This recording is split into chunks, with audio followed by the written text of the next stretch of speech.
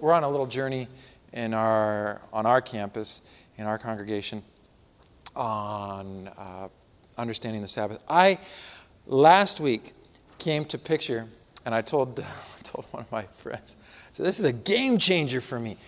I last week in my studies on the Sabbath came to realize its depth and its layout like I had never seen it before. Exodus chapter 20, verse 8 through 11 outlines the Sabbath. That's the first declaration of the law, at least as it is recorded in its entirety. Then the book of Deuteronomy records the second from all 10 of the commandments, as referred to them. All 10 of the commandments. Deuteronomy, which is, of course, that's what it means, the second, deuter, and then Deuteronomy, the second repeating or the second telling of the law. The two commandments are slightly different in Exodus and in Deuteronomy. One starts in Exodus, it starts with what? Remember. In Deuteronomy, anybody know? Observe. Remember and observe. Completely different words. And you would figure if Moses had the tablets that were inscribed with the words and the finger of God, you would have thought he probably would have got stayed on cue. He would have quoted it exactly. But in both instances, he uses a different word to at least introduce it. Remember, the rabbis will tell us, is a very positive, like celebrate it. Celebrate it. Observe is a challenge to guard against. And the traditional thinking, at least the Jewish rabbinical thinking, is that it took both words to actually communicate what God was trying to say. Both by, there's some things you need to celebrate with study and with good food, but then there's also, in order to celebrate it, there's things you have to guard against. And so it's this kind of push-pull that puts us in the center of what the Sabbath was supposed to be. Another difference between Exodus and Deuteronomy was that Exodus cites the creative event or creation as the reason, kind of the foundation for why the Sabbath should be celebrated. And Deuteronomy notes it as their freedom from Egypt, their salvation, as why. And so the Sabbath becomes this perfect picture between creation and recreation, this salvation and creation experience. But there is one singular similarity between Exodus and Deuteronomy that is very significant. And this is something that I had never, I guess I'd always kind of hung it in the back of my mind, but I never thought that the Bible was so incredibly cogent about this. And this is it. That the 6 days, now we quote it all the time, 6 days shalt thou labor and do all thy work but the seventh. So that's in Exodus and in Deuteronomy. And the form of that is because the 6 days were supposed to support the seventh day. In other words, the 6 days were to build up, as it were, the planning and the event and the experience, so that the seventh is a celebration. Now, Sabbatarians, let me just challenge you on this. How do we treat the seventh day? I'll tell you how I've often treated it, and how those in my community have often referred to it as lines like this. Whew, I'm sure glad it's Sabbath. I can rest. I can just... And Abraham Heschel, Joshua Abraham Heschel, the renowned Jewish scholar, says, we have treated Sabbath like an interlude, as if it were to prepare us like beasts of burden to get ready for the new week of work. We treat it as if it's there so that we can survive and go into another 6 days. It's not that at all. We are using the Sabbath to honor 6 days. And Heschel is spot on.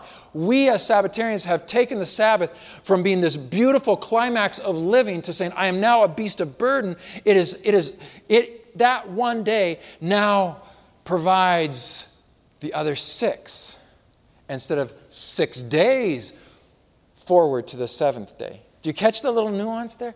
I had never seen it. Amen. Okay, so that has nothing to do. I was just hearing the happy Sabbath, and I was thinking, wow, I've just been, my whole life, 6 days. We've heard this before, Friday preparation day, but actually the Sabbath, it's not so concerned about the preparation day as it is this whole 6 days leading up to this celebration of the 7th and Sabbath day. Okay. So, here's where we want to go tonight. Thank you for bearing with me. For me, that was a game changer. And in our home, we said, well, what can we do? What if we divide the Sabbath into 7 parts? What are 7 things that have to be done in order to get the Sabbath experience? And what if we do one of them every day so that starting from Sunday, we are already building this experience to the Sabbath? That was our little journey in our home, saying, man, we've got 6 days we're there to support the Sabbath. The Sabbath is the climax. It's not a okay. It's actually the day we've been living for. 6 days. Okay, you've got it. Amen. Father, bless us one more time as we open your word. Thank you for the Sabbath. Thank you that you have spent 6 days preparing for this special moment with us. And now, as we open your word, have your way with our hearts and our minds. In the name of Jesus. Amen. Okay, there is an oft. It's almost as if we've all thought it, but we've never really talked about it. Maybe you have, but many have not talked about it. And even in the pastoral circles and preachers that I've spent time with, it's not often recognized or at least titled. But that is the idea that within the narratives of Scripture, a narrative, a story, there is theology. Okay, so there's stories in the Bible. They're not there for our entertainment. Certainly they're there to kind of guide us through the historical events, but it's more than just stories for the sake of recording history. That's fair, right? We've all kind of concluded that.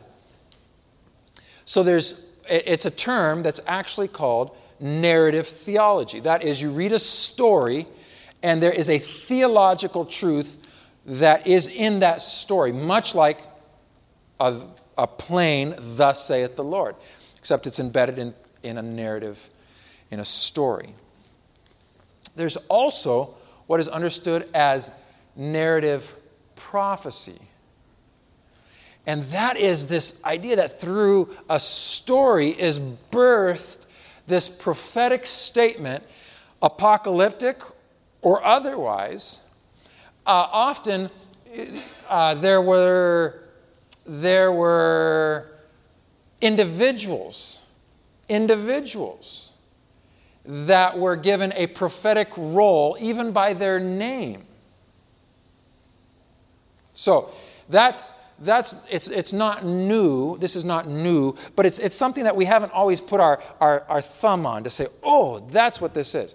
One of the worst offenders in this narrative prophecy are the narratives or the stories found in the book of Daniel. I've taken my own journey to say, come on, there's got to be, there's something here. So we're going to take 3 narratives of the book of Daniel, the primary 3. Daniel chapter 1, it's a story of Daniel and his 3 friends making the decision on diet. It's really a bigger picture, but we'll get there tomorrow morning. Then there's Daniel chapter 3, which is the story of the 3 Worthies, right? Shadrach, Meshach, and Abednego. That's where we're going tonight. And then there's Daniel chapter 6. And what's Daniel chapter 6? The lion's den, right? But apart from those three stories and a few pictures, Nebuchadnezzar's journey and his fall and then restoration, apart from these narratives, what is the book of Daniel largely comprised of? Prophecy. All right. So we're going to make a few assumptions, but just so we're refreshing our position here. So here in the book of Daniel, a very prophetic book, and not just prophetic in Daniel's time or in his generations, or even the generations that followed him, even up through Christ. But we understand Daniel to be a very apocalyptic book. And am I in the right place? Okay, good. We understand it to be a very apocalyptic book, but many of us, I say, have read the narratives in the book of Daniel as if they were just stories sprinkled throughout the beast and the image. And then, well, there's a little story there. That's pleasant, right? It kind of breaks up the prophecy. But what if the narratives of Daniel are not just stories to break up the beast and the image? What if there's something more to them? And so that's what I want to invite you on tonight. So, we're going to Daniel chapter 2 tonight, Daniel 2 and 3, and we're going to jump back to Daniel chapter 1. No particular order, just kind of the way we spotted it out for the Sabbath. But we're going to go to Daniel chapter 2. Daniel chapter 2, Nebuchadnezzar has this dream. We know this dream. Beloved, we've heard this dream for years, right? It's the opening night of any evangelistic series you've been to, or most evangelistic series you've been to. Daniel chapter 2, Nebuchadnezzar has a dream. And he loses sleep over it. Now, we've always said it's because he couldn't remember. That's not exactly borne out in the text. But that's beside the point. He calls the magicians and the sorcerers, and he says, I want to know what this dream is. Well, what it means, it's so profound, something's bothering me. All right, so he has this dream. We're familiar with it. Now jump down to verse 28. Daniel chapter 2, verse 28. We're going to follow along a little bit on the screen, but it would do us well to just have our Bibles open. Daniel here then tells the king his dream and the interpretation. And he says in verse 28, but there is a God in heaven who reveals mysteries. He has shown King Nebuchadnezzar what will happen in days to come, in the latter days, if I believe in your New King James, your dreams and visions that passed through your mind as you were lying in your bed are these. And then he goes on to tell them. Two key points in verse 28 as Daniel opens up to King Nebuchadnezzar. One, God in heaven. Daniel loved that term, God in heaven, God in heaven, God in heaven. He does not use the typical Jewish expression of the God of Abraham, Isaac, Jacob. He uses this very, very comprehensive term, God of heaven. Of course, he's speaking to a non-Jew, but he's speaking in a wider sense to all of us, the God of heaven, this universal God, because he's talking about things that are not just local. He says, look, God has revealed to you the mysteries of what will happen in the end, all the way to the end, King. You've seen the journey of history before it's history. Now hang that on a hook in your mind, because that's what Daniel is saying is going to be played out here. Now we know that. We've got the Babylon, the Medo Persia, Greece, Rome, divided Rome. We know that. And then the rock cut out without hands. Well, let's jump down to that. Verse 44. But you're hanging a hook on your mind that this is a comprehensive picture of God, and he's talking about the latter days, the end of time. Verse 44, in the time of those kings, the God of heaven will set up a kingdom that will never be destroyed. Wait. Stop. In when?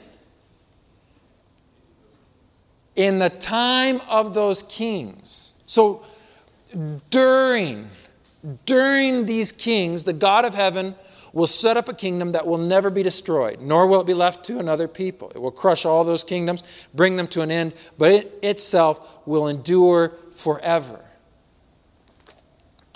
Daniel is setting something up here way more than just Babylon, Rome, divided Rome. He's setting something else. He's talking about the kingdom of heaven. We're going to go somewhere. So just keep tracking. Daniel is talking about, look, it's the end of time, and during the time of those kings, at the very end, God will set up his kingdom. Now, if you, like me, we've always read that to say, well, when that rock, that second coming, that's the moment he sets up his kingdom. That's when, during the time of these kings. But the verse almost invites you to understand that while they exist, while they are there, his kingdom will intrude. It's not a stop and his kingdom starts, but it's almost an interruption. During their experience, during those kings, during the time, his kingdom will be set up. And then they will end, but his kingdom will endure forever. Do you catch this hint of an overlap? We've always read Daniel 2 to say, all right, there comes a moment when the sky is split, and then they end and his kingdom begins. But Daniel says, no. During their time, he will bring his kingdom, then they will end, but his won't. All right. One more verse in Daniel chapter 2, because you know the dream and you know the timeline of these kingdoms. I'm not arguing with that at all. This Daniel chapter 2, though, begins to set us up for the narrative of Daniel chapter 3. One more verse in Daniel chapter 2. Daniel chapter 2 and verse 46. Am I right? Nope, 48. 49. Nope, it is 46. All right. Then King Nebuchadnezzar, we've got two more verses, that's right. Then King Nebuchadnezzar fell prostrate before Daniel and paid him honor and ordered that an offering and incense be presented to him. King Nebuchadnezzar fell down and treated him as a deity. That's the whole incense. Now, wait a minute. If you know what's coming in Daniel chapter 3, then you're already catching the linguistic ties, the little connectors that are saying, hey, there is something that remember, they didn't have the footnotes, they didn't do highlighting, and they just used the tools in their writing to connect one with the other. And when you come to Daniel chapter 3, you will find that, whoa, wait a minute. It's all about falling down and worshiping something as a deity. So Daniel chapter 2 is already pointing forward. Now, one more verse. Daniel chapter 2 and verse 49. Linguistic pointer there in verse 46. But verse 49, it's the last verse of chapter 2, and Hollywood takes a play right out of this book when it leaves us on a cliffhanger. Moreover, at Daniel's request, the king appointed Shadrach, Meshach, and Abednego administrators over the province of Babylon, while Daniel himself remained at the royal court. Daniel chapter 2 ends introducing us or reintroducing us to the three friends of Daniel. Why? Except that they're about to play a key role in this prophecy. Daniel chapter 2, this prophecy about the God of heaven telling Nebuchadnezzar what's going to happen at the end of time. Now, Daniel chapter 2 ends with this cliffhanger and just says, hey, by the way, let me introduce you to 3 others. Wouldn't mean anything except all of a sudden they're on the stage. And you would know if this was Hollywood and they introduced in a suspenseful way 3 more characters, and then the screen went black, you would say, ooh, they're setting something up for the next one. Those 3. What about those 3? So the question demands itself. What about those 3? That's where Daniel chapter 3 comes in. That's the story. It's their story. Daniel chapter 3, you know this story. King Nebuchadnezzar gets really excited about that image of gold, and he sets it up 90-some feet tall. Invites all of his leaders. You read in verse 2, it won't be on the screen, but you read in verse 2, the satraps, the governors, the advisors, the treasurers, the judges, the magistrates, and all the provincial officials to come to the dedication, to the inaugural worship of this golden image. So 3, we've just been, the cliffhanger in chapter 2, of course, was that the 3 were appointed as administrators. So they're going to be there. It's set up perfectly. There's a plot. Now, they tell them about the music, the lyre, the harp, the pipe, and all kinds of music. You'll fall down and worship. Verse 16 now. The 3 worthies do not do that. They do not worship. Verse 16, Shadrach, Meshach, and Abednego replied to him. So they get called before the king. Hey, king. King wants to know why you're not doing this. King Nebuchadnezzar, we do not need to defend ourselves before you in this matter. We have no hesitation. We have no pause to answer this question. Verse 17. If we are thrown into the blazing fiery furnace, the God we serve is able to deliver us from it, and he will deliver us from your majesty's hands. Verse 18, but even if he does not, we want you to know, your majesty, that we will not serve your gods, nor worship the image of gold that you have set up. Now, there is a catchy little line in here that I had never reflected on before. Right before, we will not worship the image of gold you have set up, there is a line that is repeated 3 times in this chapter. We will not worship your gods, or will not serve your gods. It's repeated not by the same people, but it's repeated by 3 different people.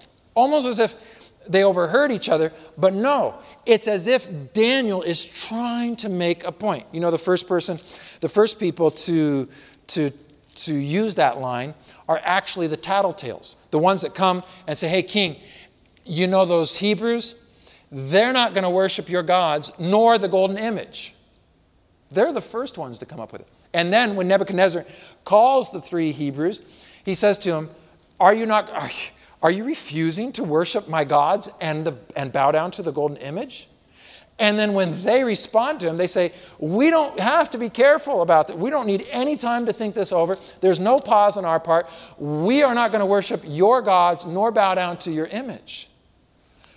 Beloved, the writer, Daniel, is unpacking something here for us. He doesn't have the idea, the opportunity to bold it or to underline it or to highlight it. All he can do is use it over and over and over and over. This is not about a single instance of that golden image. That golden image is said to be secondary. We will not serve your gods or worship this image. They don't serve your gods and they won't fall down to this image. It's secondary almost. It's just one example of how they aren't going to worship or to serve the gods, little g, of King Nebuchadnezzar, of Babylon, of the culture. Now it's talking about something much bigger than a little situation.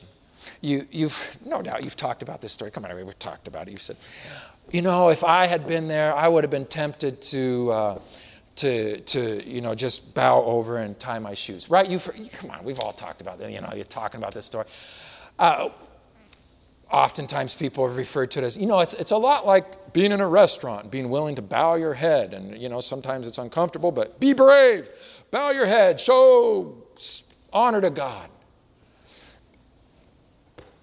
Yes, but no. It's so much bigger and so much more comprehensive and so much more involved than a simple physical act. We've limited it to this image and this event, but they didn't.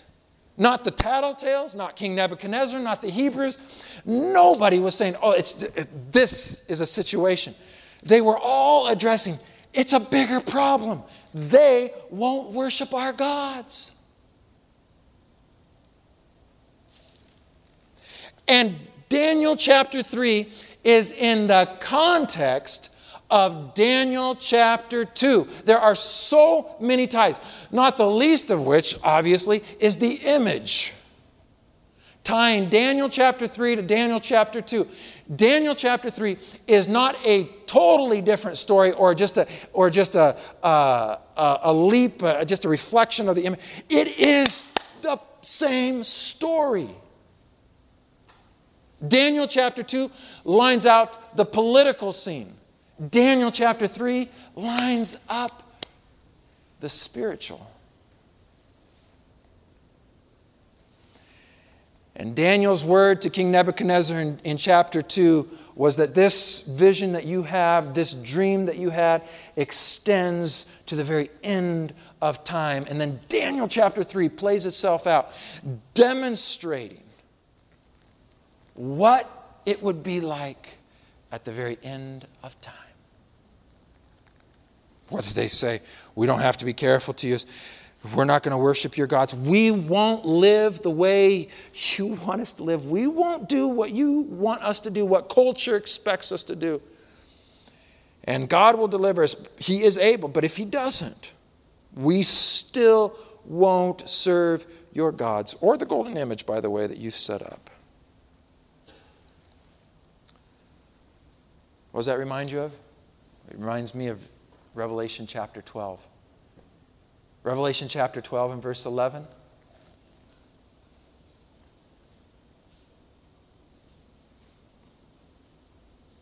Oh, did we already skip Revelation chapter 12? No, I've got more to tell you about Revelation chapter. Okay. They triumphed over him by the blood of the Lamb, by the word of their testimony. They did not love their lives so much as to shrink from death. No, but I've got something else here to point out to you. Jump back. Oh, this is good. Go back to Daniel chapter 3.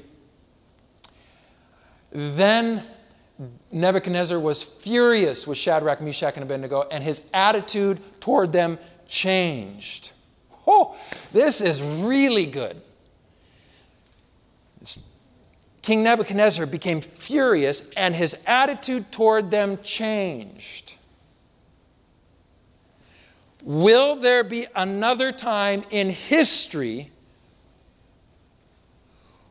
where a being will become furious with a faithful group of people and his attitude will change? Oh, you know what we're talking about. Now let's go to Revelation chapter 12. They triumphed over him by the blood of the Lamb and by the word of their testimony. They did not love their lives so much as to shrink from death. That is almost an exact reflection of the three worthies. Now keep reading. Verse 12. Therefore rejoice, you heavens, and you who dwell in them. But woe to the earth and the sea, because the devil has gone down to you. He is filled with fury. He's furious because he knows that his time is short. Revelation chapter 12, verse 12 indicates, and the rest of 12, at one point, the devil is almost indifferent to the people of God. That's when he stands before the woman, waiting for the man-child. He doesn't care about the woman, the faithful of God, because he wants Jesus. But now that Jesus, he's taken to the throne of God, he's removed. Satan can't get to him. He turns his attention to the faithful people of God, and his attitude toward them changes. Revelation chapter 12, the devil's attitude toward the faithful changes. Just like Daniel chapter 3 with Nebuchadnezzar and the faithful. Beloved, Revelation chapter 12 and Daniel chapter 3 are cousin expressions of what happens at the very end of time. Daniel chapter 3 is a prophetic narrative. It's Daniel chapter 2 sets it up. I'm going to ask you a question, and you don't even have to answer it. It's a bit rhetorical, but not completely. What is God more concerned about? The political landscape or the spiritual landscape? Daniel chapter 2 is a political description to set up the scenario for Daniel chapter 3. And it's a tragedy that as Seventh-day Adventists, as Bible prophecy students, that we have so long isolated Daniel chapter 2 from Daniel chapter 3. They were meant to go together. Now, just bear with me a bit longer. There's something here that tripped me up. Daniel chapter 3 is about and if it's true, which I believe with all my heart that it is, that Daniel chapter 3 is not just a narrative, not just by the way, let me tell you a story about Shadrach, Meshach, and Abednego, but rather it is a narrative prophecy of how the faithful will be living at the very end of time. If in fact it is, then the primary concern in Daniel chapter 3 was that the faithful did not serve the gods, little g, of the culture around them. That's what's repeated 3 times by the tattletales, by Nebuchadnezzar himself, and then by the three worthies. It's the primary concern of Daniel chapter 3. But as a part of the prophetic movement of God, I believe the Seventh-day Adventist Church was raised up as a prophetic movement, not as an elite saved group. We have a message to bear to our brothers and sisters in all denominations and in all religions. Not at all do we have some sort of easy access or backdoor VIP access to the kingdom of. We just have a prophetic message. We've been raised up. As a part of that, it seems to me like we have largely skipped over the second commandment. What's the second commandment? I think we have it. Huh? Keep going. It'll come up. Oh! We'll talk about him in a minute. No, let's go. Exodus chapter 20. You shall not make for yourself an image in the form of anything in heaven above or on the earth beneath or in the waters below. Keep reading. Verse 5. You shall not bow down to them or worship them. For I, the Lord your God, am a jealous God, punishing the children for the sin of the parents to the 3rd and the 4th generation of those who hate me, but showing love to 1,000 generations of those who love me and keep my commandments. I love that little contrast between verse 5. The 3rd and 4th generation, if you're disobedient to the commandment, but if you're obedient, I will show love to thousands of generations. It's just this drastic comparison between what God is able to do with those who are faithful. But let's go back to the kind of the crux of the commandment. I want to talk about this a bit more tomorrow afternoon if we get time. But are you aware that the law, the 10 Commandments, is not a biblical expression? It's not a Hebrew or Greek expression. The biblical expression, and even the way God introduces the 10 Commandments, is in Exodus, is He spoke all of these words. And the Hebrew expression for the law is decalogue, decalogos, 10 words. This 10 Commandments, the law, is much more of an English expression when it comes to the 10 Commandments. Now, Now we're going on a different direction, but this is very powerful, very powerful. The Bible sees what we call the Ten Commandments, which is kind of cold it's kind of just a cold, sterile language, the Ten Commandments. It sees it as 10 words of a covenant, 10 commitments that two parties make towards each other. And that's the expression of the Ten Commandments in Hebrew and in Greek. We will probably not get there even tomorrow. But it's this expression of we're in a covenant. So when it comes to the second commandment, the second word of the Decalogue, most of us, Exodus chapter 20, we read it. Don't make for yourself an image in the form of anything in the heaven above or the earth beneath. Some of you may have artistic abilities.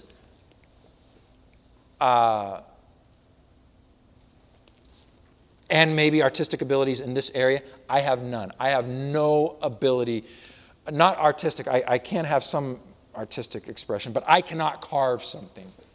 Okay?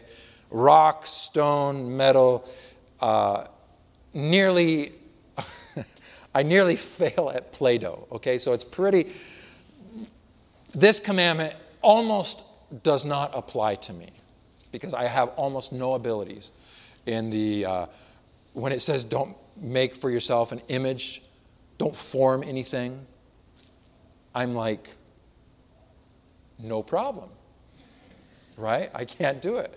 But I live in Loveland, Colorado, which happens to be the center of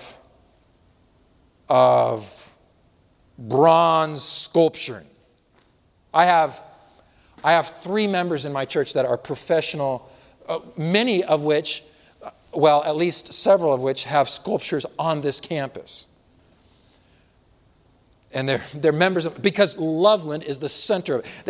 They have whole gardens with sculptures and whole, one of my church, I love this man. He said, look, I'd like to make a donation to the church. Here's a sculpture. It's like in the offering plate, right? Except it was after church. He just said, hey, tithe envelope, here's my offering to the church. So Loveland is. So I'm thinking I have a church full of sinners, right? Because they're all sculptures forming statues. This campus is evil. Can we edit this? You get what I'm saying?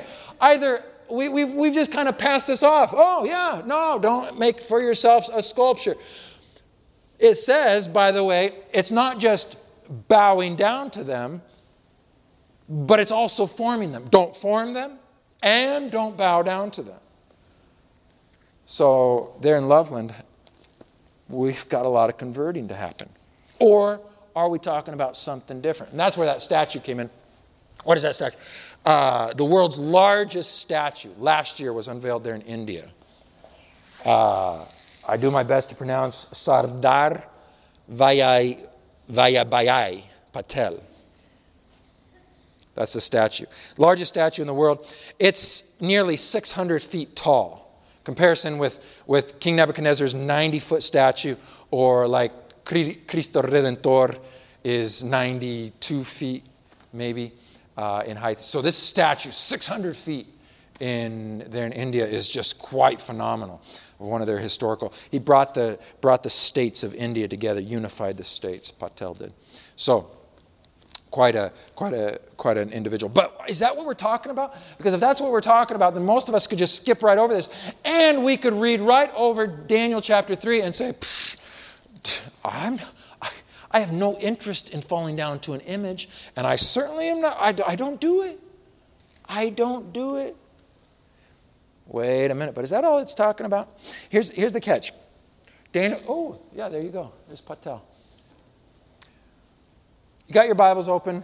We can put it on the screen. Exodus chapter 20 and verse 5. It's in the second commandment. You shall not make for yourself an image in the form of anything in heaven above or in the earth beneath or in the waters below. You shall not bow down to them or worship them. And then the next line, for I, the Lord your God, am a jealous God. And right there is clear declaration that this is more than a simple law, that it is a covenant, a relationship, because jealousy does not happen with law. Okay? For example, you get stopped for speeding. And you say to the officer, I know I just transgressed the law of the land here, but I want you to know that I am keeping the law in Russia, and there's a law in Russia, that it's illegal to drive a dirty car. Okay, I looked it up. I had to find, what's a law in Russia? Somewhere, it's probably stacked in the thousands of laws like we have here and they have there, there's a law that says you cannot drive a dirty car. So if you were to tell the police officer right here in Loma Linda or Redlands or maybe out a highway patrol, you would say, look, I know I broke this law, and I'll try to do better, but I want you to know I am keeping the law of Russia. Look, my car is clean. He would, nor the governor, nor anybody at any level would feel any sort of, we're jealous. You're also keeping someone. In other words, as long as that law does not transgress the laws of the land, you're fine. You can keep as many laws as you want as long as none of them transgress the laws of where you're at. Nobody cares. But if I said to my wife, look, it won't take away any time from you and me, but I am also going to have a separate interest in another person. It won't interfere with our journey. You will still get all of my paycheck. You will still get all of my love. But I'm also going to love. You know that doesn't. What? Insanity. What are you talking about? You can't do that. And she would be jealous because a relationship does not work like a law. And we have far too long written off the 10 Commandments as a law that if you could just check it off. I don't have any images. By the way, of course, the question becomes whether is that a three-dimensional image or a two-dimensional image? The Muslims would argue that the two-dimensional is the same as a three-dimensional. But we far too long just said, well, the second commandment, I don't have any graven images. I'm not bowing down to anything. But right in the second commandment is the expression that this is more than a law. It's a covenant. It's a relationship between us and God. First. Second, the second commandment, along with the fourth commandment and the 10th commandment, are by far the longest and most wordy commandments of all the commandments, leading many commentators and many theologians to stop and say, if God used so many words, he's writing with his finger, right? That often, they say, this seems to indicate that it's an area of particular interest or concern.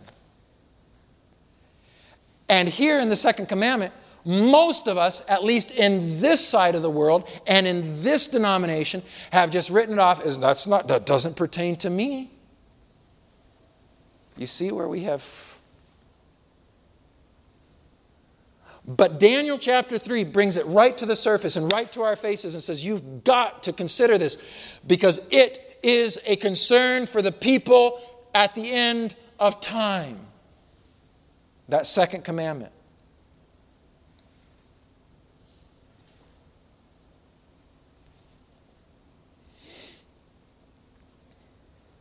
You remember Isaiah chapter 44, where it talks about, where God kind of makes light of this whole graven image idea, where he says the workman will go get a log and he'll bring it home and then he'll cut it in half, and half he will use to warm himself and to cook his food, and the other half he will form into an image and then call it his God, right? Isaiah 44, God kind of becomes a little he makes fun of it. But the point he drives at is that false gods do two things. They insult man. They insult the intelligence of man. Look, if you have to make your own God, and he comes off of, what if you get the wrong end? What if you burn the end that's supposed to be the God, and then you form... In Isaiah 44, if you haven't read it, it's just God he's very witty in Isaiah 44. And he just says, well, it insults your intelligence if you think something like that is your God. And that it insults the honor of God. That this thing has to be moved. He says, you have to pick it up and you have to put it somewhere. It can't go there itself. He said it insults God and it insults man, Isaiah 44. But is that all? Do we just need to be careful that there's no images?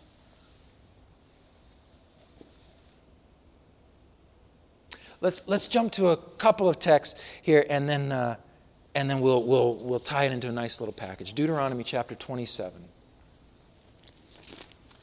Deuteronomy, it's going to be on the screen here, but Deuteronomy chapter 27.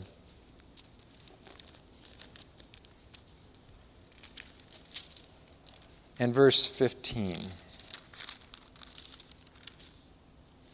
27 and verse 15.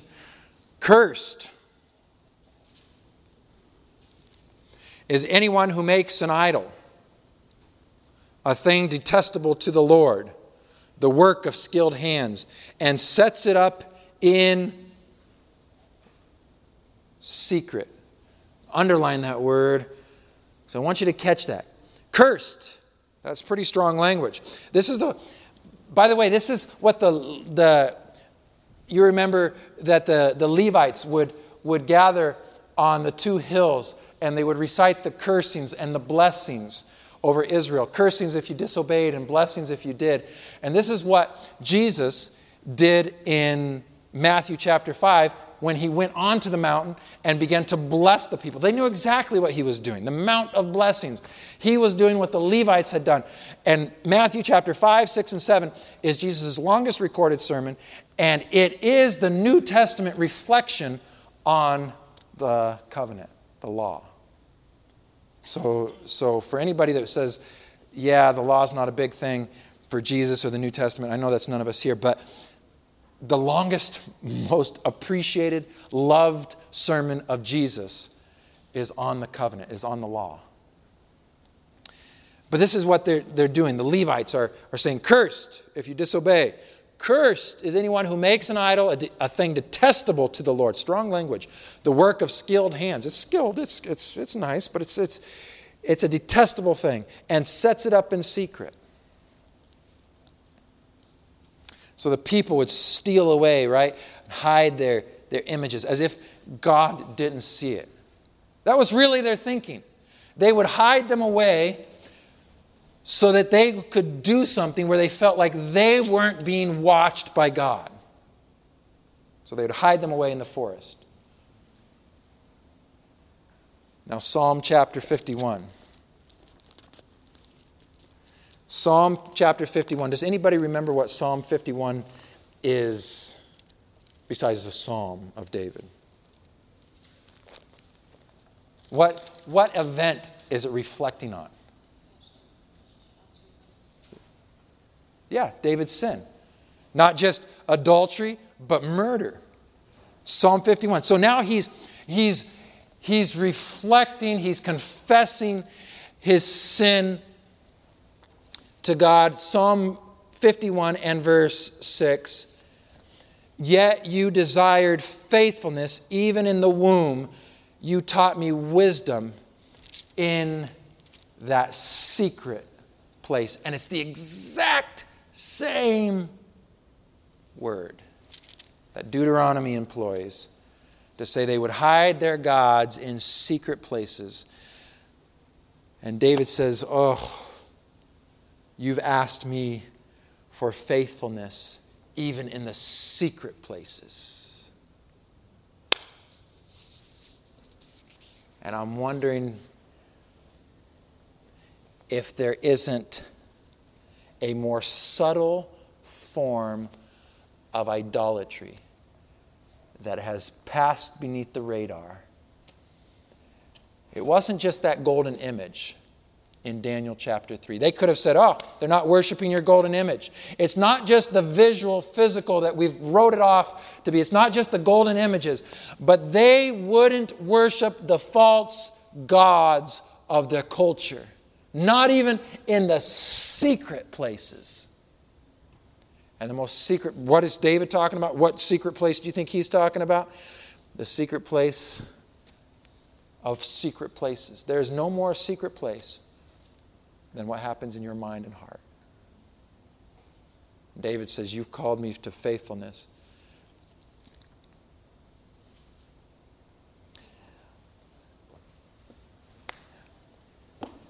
I want to tell you a story, my own journey, and then bless you. Whew. Oh, my watch. Okay, I'm on Denver time. I thought 9:15, you guys have been... Whew. I didn't know I had that many words I could use even in a day. Let me tell you this story. Last February,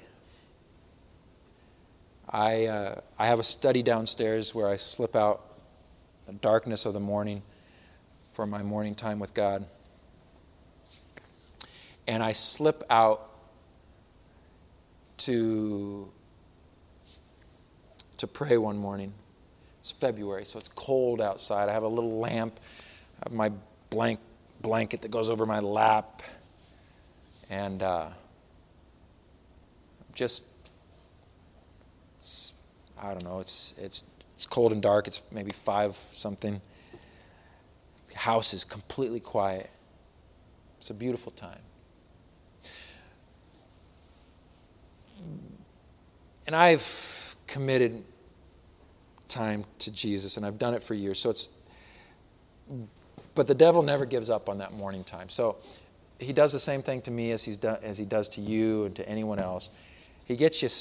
I don't do my worship on my phone or any computer because I just don't have the discipline.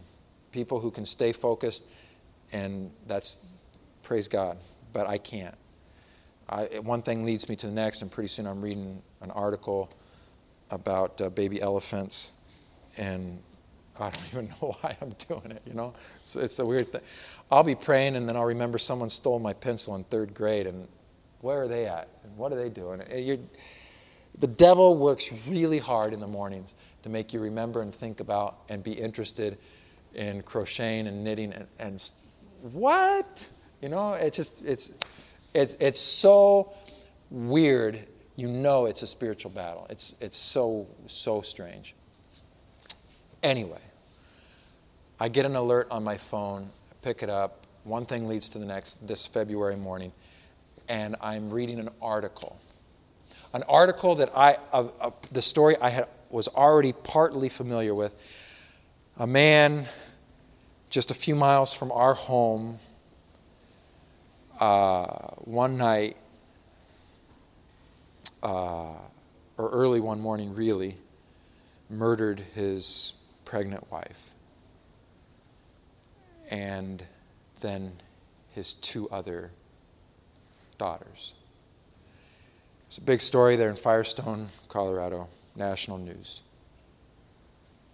Just a regular home like we lived in. I mean, the pictures on the news look like our street. And so I knew this story. They had caught him. He had confessed. And now this article was his tell-all to the FBI. So I'm drawn into this. And I'm reading it. And I won't be so cruel as to tell you everything, but let me just, I'm reading his story, and he's talking about his wife was away on business. He had put the 2 girls to bed. She came home sometime late that night, crawled into bed. They'd had a conversation that led to him losing it and ending her life in their bedroom. And then he tells, in painful, ugly detail how he then took her body, put it in his truck, and went after his 2 little girls. And what they said to him when they woke up and when he started to do his heinous acts, what they were saying and what they were crying out. And at some point, I'm reading this on my phone, and beloved, I have a physiological response. I freeze. My muscles freeze. I can't breathe. It's as if the wind has been knocked out of me. I'm reading this story. I've got 2 little people sleeping upstairs in my own house. And I'm reading this story of this cruelty of a father to these little girls. And I can't breathe. I can't move. The phone drops out of my hand. And all I can think to do is, I need to breathe or I'm going to die.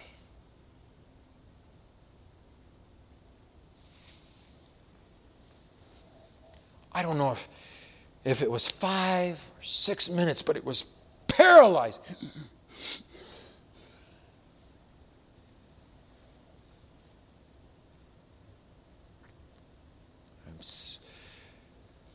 I finally catch my breath.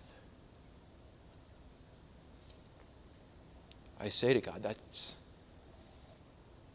terrible. That's terrible. How can a person do that?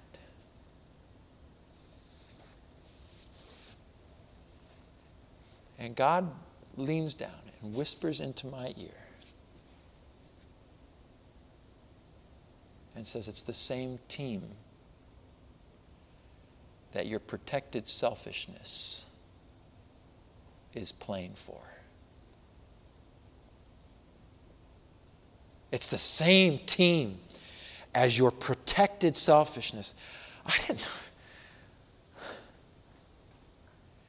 he began to just lay out before my mind how I had excused things in my life because people treated me that way. Or because my wife was this way, I had the right to respond this way. Or because of that, I could justify my own actions. And he said to me, Michael, that February morning, Michael, I want to talk to you about the little gods that are hiding away in the secret places of your heart and mind.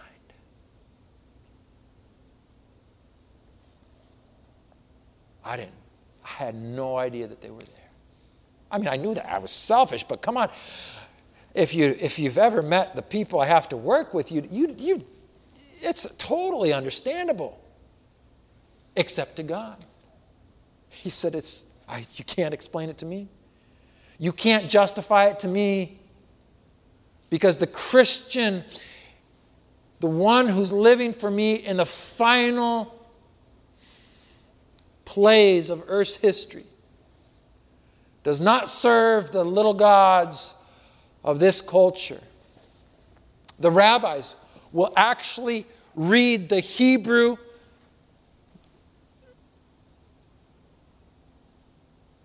words in the second commandment, in the second word of the commandment of the Decalogue. They read it not as thou shalt have no other gods, but thou shalt not have the gods of the others. Because in Hebrew, there isn't other gods to even consider. Thou shalt have no other gods before me. No, there's no other gods to have before him. Thou shalt not have the gods of others before him, before the God of heaven. And that's the stand that the 3 worthies took. And it's apocalyptic. It's the end of time. They play out what Daniel 2 did for the kingdoms of this world. God says, while those kings exist, I will raise up my kingdom. You remember? We hung that on a hook in our mind. We've always read it to say, well, those kingdoms stop right when the stone cut out without hands. No, that stone cut out without hands is only the visual representation of a kingdom that God has already established in the time of those kings. There, his kingdom will already be growing.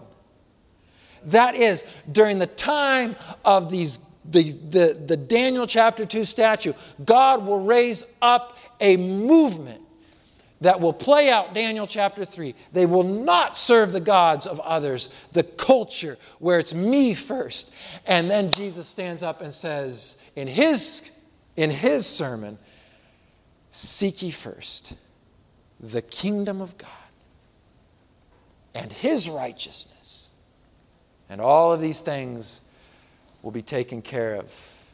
You don't worry about your health or your life even. They love not their life to death. Oh, sometimes we think, well, I can do that. But I just can't let go of my selfishness. What do you think it's talking about, beloved?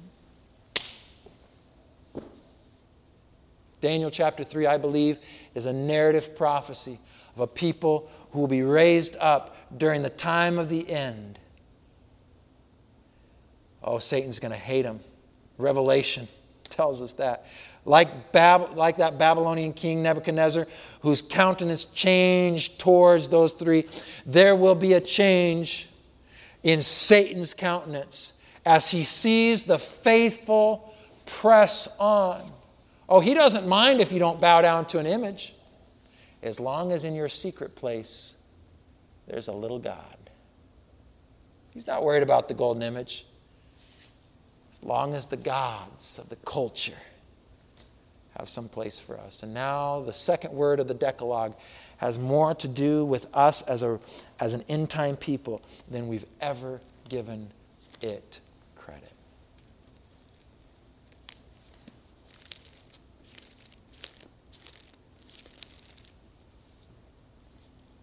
Can I close with this story? Somewhere there's a picture. Oh, this guy. Let me just read this, tell you a story, and then we're done. All right, quick.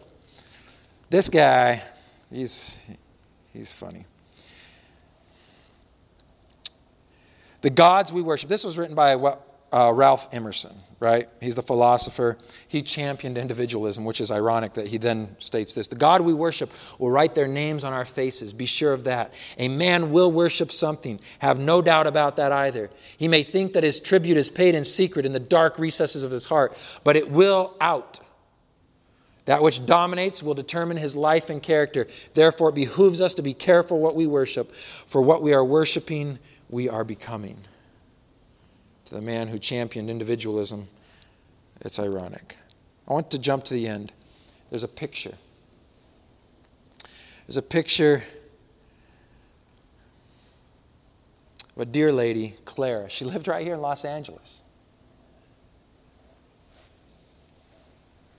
That's Clara, bending over the casket. Some of you may know this story of her husband, Joseph.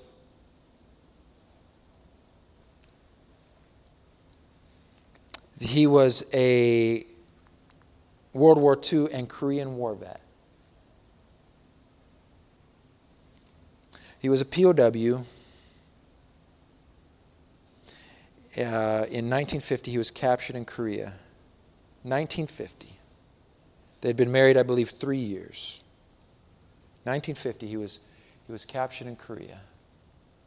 She was here in Los Angeles. Clara, since 1950, had everything ready for his return. Everything. She said he hated lawn work, so she had a landscaper take care of the yard. Since 1950. She would go to meetings with government officials and military officials to learn to see if there was any updates since 1950. This picture was taken in 2013 when Joseph's body was finally brought back. She said before he left, he told her, if anything happens to me, if you don't hear from me, get remarried. She told him, not on your life. And for 63 years, Clara stayed faithful. But never saw him alive again. They flew him back, his remains, back in 2013. And this is the first time she's encountered him. This is the first time he's come back. 63 years, his remains. And she said to the news agency, she said, when I committed to him forever and for always and all of me.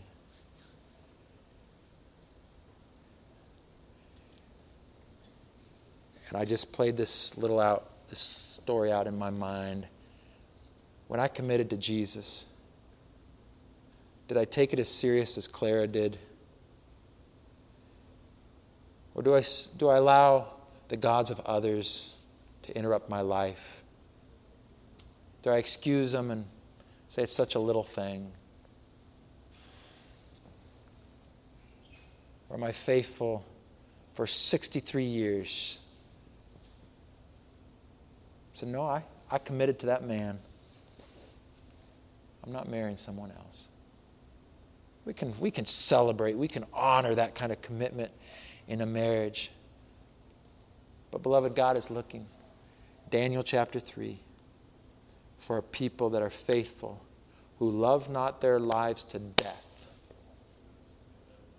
They will not worship the little gods of culture around them. Throw us in the fiery furnace. We don't have to be careful, King. You don't have to ask us twice. Father in heaven, the beginning of the Sabbath journey, could it be that Daniel chapter 3 is a word to us tonight? You are seeking to raise up a faithful. Oh, the devil will be angry. But you know that in the time of those kings, you will raise up your kingdom. It is the sure word of prophecy. And the invitation tonight is, will we be a part of it? You're hearing from our hearts, yes, Lord, yes, Lord. Those little gods in the secret places of our hearts and our minds, would you forgive us of? And lead us to a faithful place. And may our testimony, may our light shine to the world around us in the name of Jesus. Amen. This media was brought to you by Audioverse, a website dedicated to spreading God's Word through free sermon audio and much more. If you would like to know more about Audioverse, or if you would like to listen to more sermons, please visit www.audioverse.org.